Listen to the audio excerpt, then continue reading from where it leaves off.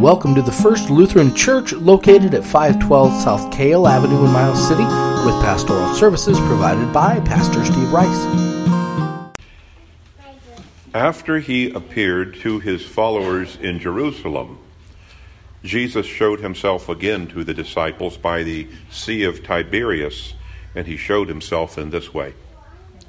Gathered there together were Simon Peter, Thomas called the twin, Nathanael of Cana in Galilee, the sons of Zebedee, and two other of his disciples. Simon Peter said to them, "I'm going fishing." They said to him, "We will go with you." They went out and got into the boat, but that night they caught nothing. Just after daybreak, Jesus stood on the beach, but the disciples did not know that it was Jesus. Jesus said to them, "Children, you have no fish, have you?" They answered him, "No." He said to them, "Cast the net to the right side of the boat, and you will find some." So they cast it, and now they were not able to haul it in because there were so many fish. The disciple whom Jesus loved said to Peter, "It is the Lord." When Simon Peter heard that it was the Lord, he put on some clothes, for he was naked, and jumped into the sea. But the other disciples came in the boat, dragging the net full of fish. For they were not far from the land, only about 100 yards off. When they had gone ashore, they saw a charcoal fire there, with fish on it and bread. Jesus said to them, "Bring some of the fish that you have just caught." So Simon Peter went aboard and hauled the net ashore, full of large fish, 153 of them. And though there were so many, the net was not torn. Jesus said to them, "Come and have breakfast." Now none of the disciples dared to ask him, "Who are you?" because they knew it was the Lord. Jesus came and took the bread and gave it to them, and did the same with fish.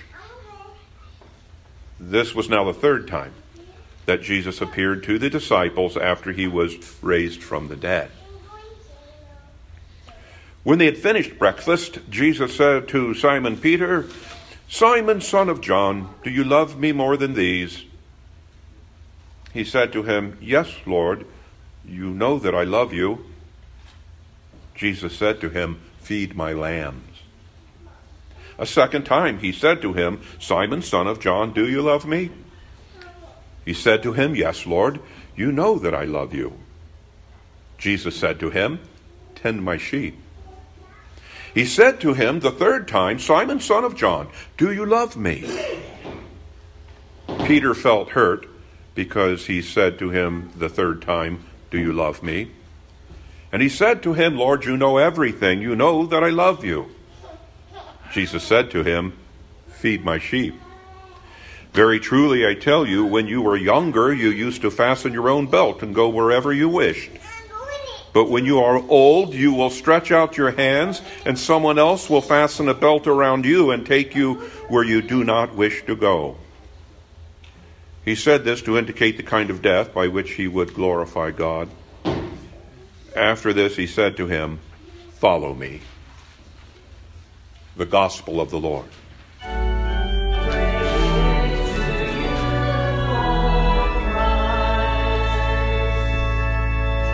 Please be seated. Thank you for joining us on this, again, rainy Sunday morning. A beautiful rain, though. A lovely rain. Today to celebrate the baptism of a little one here together. And so, if you're listening by means of the radio, you may hear the sound of children in the background this morning, and that is the sound of new life.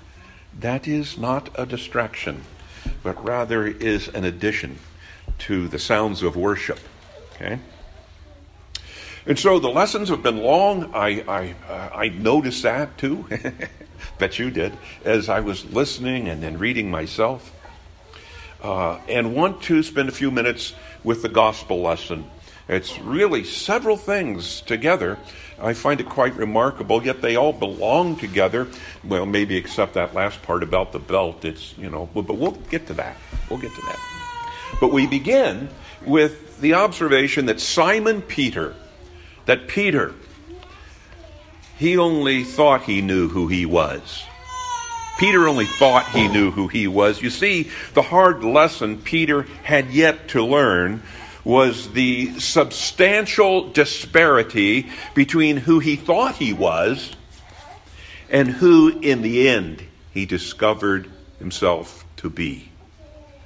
For in a span of just a few hours, remember, it was Peter who went from, "I will never deny you, even if I must die with you," the tough guy, right? To Peter's infamous and cowardly threefold disavowal, "I do not know the man." The inner conflict in Peter so strong, Scripture tells us that after he had denied Jesus 3 times, he went out and wept bitterly.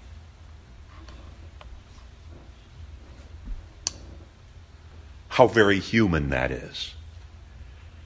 How human it is to take vows, make promises with full faith and full conviction, only in time to see those pledges dissolve into distressing realizations of the most consequential kind.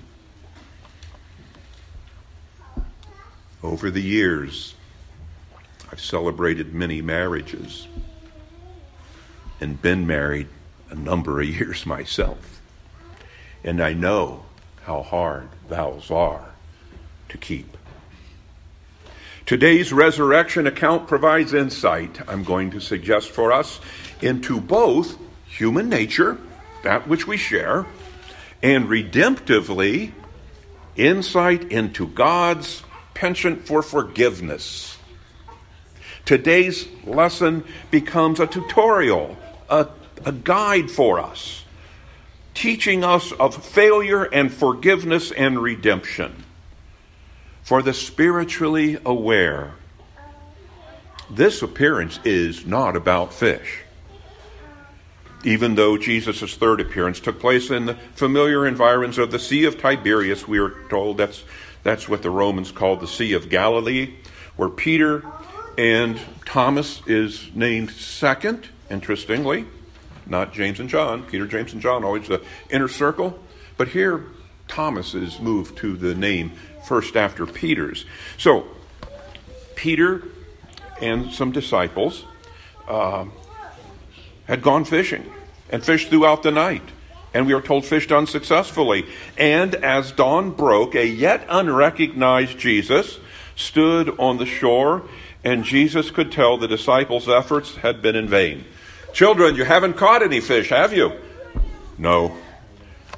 "Cast your net to the right." And John recalled the result was 153 fish. And that he, John, was the first to make the connection. It's the Lord. That sent Peter plunging into the surf as the bulging net became another spark, igniting both memory and actions in Peter, just as it had been when Jesus called Peter to become a fisher of men years ago, just as it had been Easter morning when the women brought news of the empty tomb, and that news sent Peter running to see, and as it had been Easter night in the disciples' hideaway, and a week later when the focus had been on that Thomas that I just mentioned, Thomas. But now, Peter the coward stood alongside Thomas the doubter, and both of them as branded men. Thomas had been dubbed the doubter, but I'm going to tell you, Peter knew that he was something far worse. In this honor-shame-based culture in which they lived, Peter was the denier. Peter had shamed Jesus. 3 times Peter publicly and in Jesus' own presence even denied knowing Jesus. denied Jesus at the most critical of moments. Peter had more than just a few issues. Peter's guilt and shame could threaten everything. Well, like Peter, we all have issues. And very often those issues are issues with God. It's always been so. From Adam and Eve's disobedience in the garden to the builders of the Tower of Babel, those most resembling their Creator proved to be in constant rebellion against their Creator. And at times, rebellion was just right out there in the open. Let us build a golden calf, huh? Whereas today, there exists less obvious manifestations of the same rebellion against the sovereignty of God. And I suspect that self-governing people in democracies are the most prone to that particular form of sin. I'm going to suggest Americans and Europeans. We know it quite intimately. After all, it was this generation that banished God from the public square and then looked to the secular to explain life's deepest meanings. Socialism, communism, they're not just economic theories. They are entities that demand, that seek to define the very reason that we live, the very reason for life. And so remember this. What is important in today's lesson isn't the fish, but the forgiveness. The forgiveness. This account, if it is to be useful to us at all, must tell us, must instruct us in something of God through Jesus' actions. 3 times, Jesus put a particular question to Peter. Do you love me? There's a question with so many implications. Do you love me? 3 times Peter confessed his love. But each of Jesus' questions, as we read, seems to have brought pain. Just as Peter's earlier denials had brought increasing shame. Finally, Peter could hold back no longer. Lord, you know everything. You know that I love you. Indeed, Jesus knew. Jesus did know. Jesus knew that Peter loved him. Loved him, albeit imperfectly, to be sure, but loved him for sure. And responding to Peter's threefold affirmation of his love, Jesus forgave Peter and gave the rock a threefold assignment. Feed my lambs. Tend my sheep. Feed my sheep. As if to say to Peter, Peter, I love you. Peter, I forgive you. But in turn, you too must love and forgive those who disappoint you.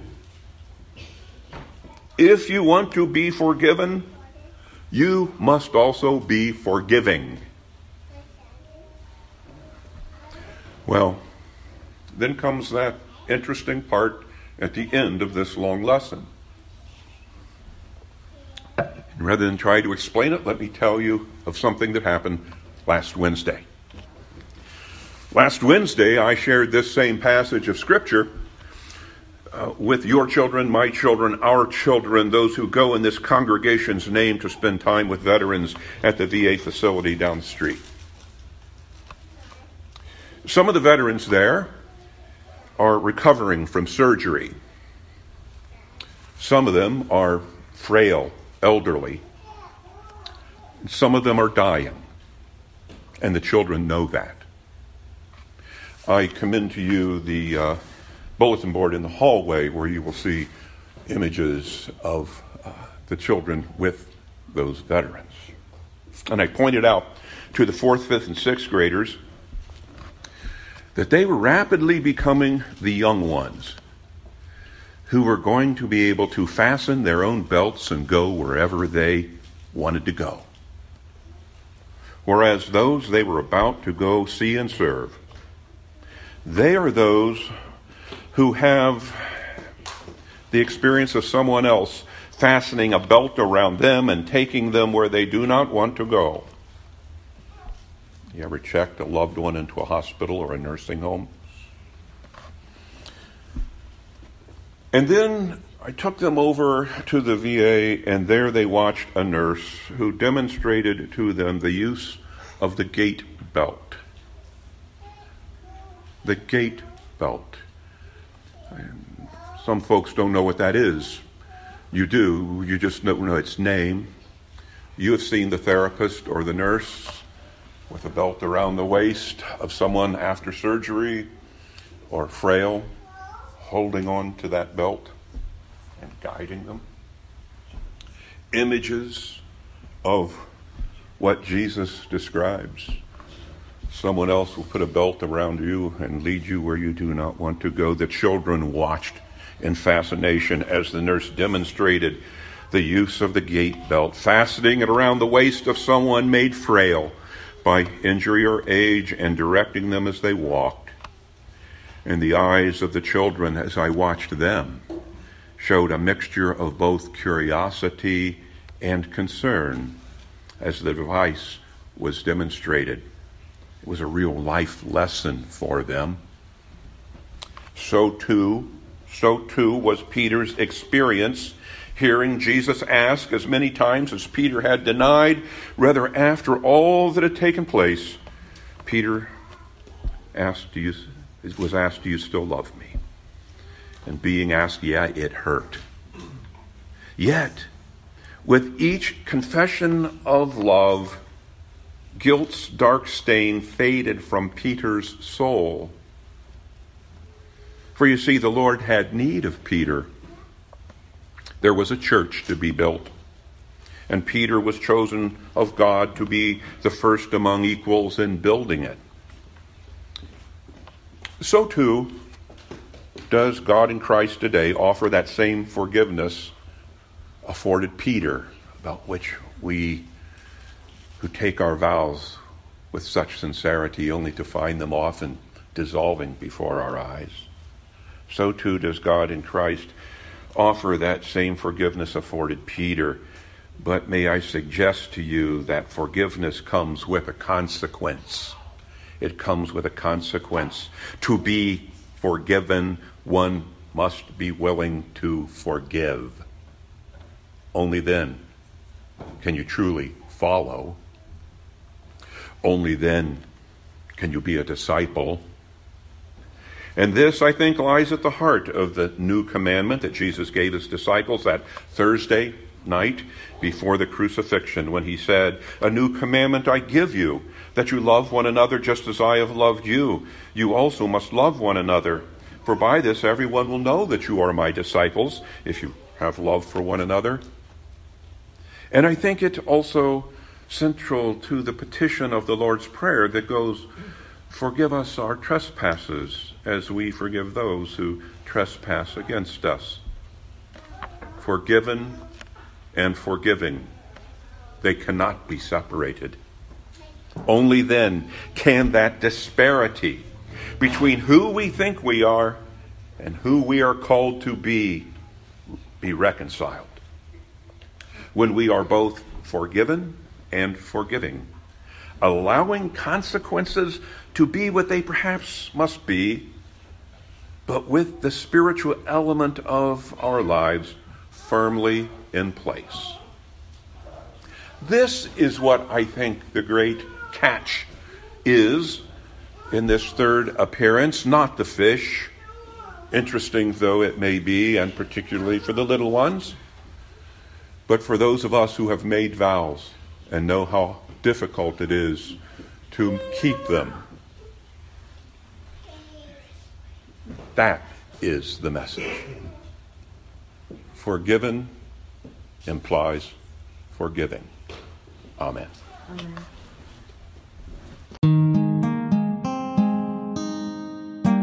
We hope you've enjoyed this production of the First Lutheran Church. We welcome you to visit us in person at 512 Kale Avenue. You can also find us on Facebook at First Lutheran Church, Miles City, Montana, and email us at flc@midrivers.com.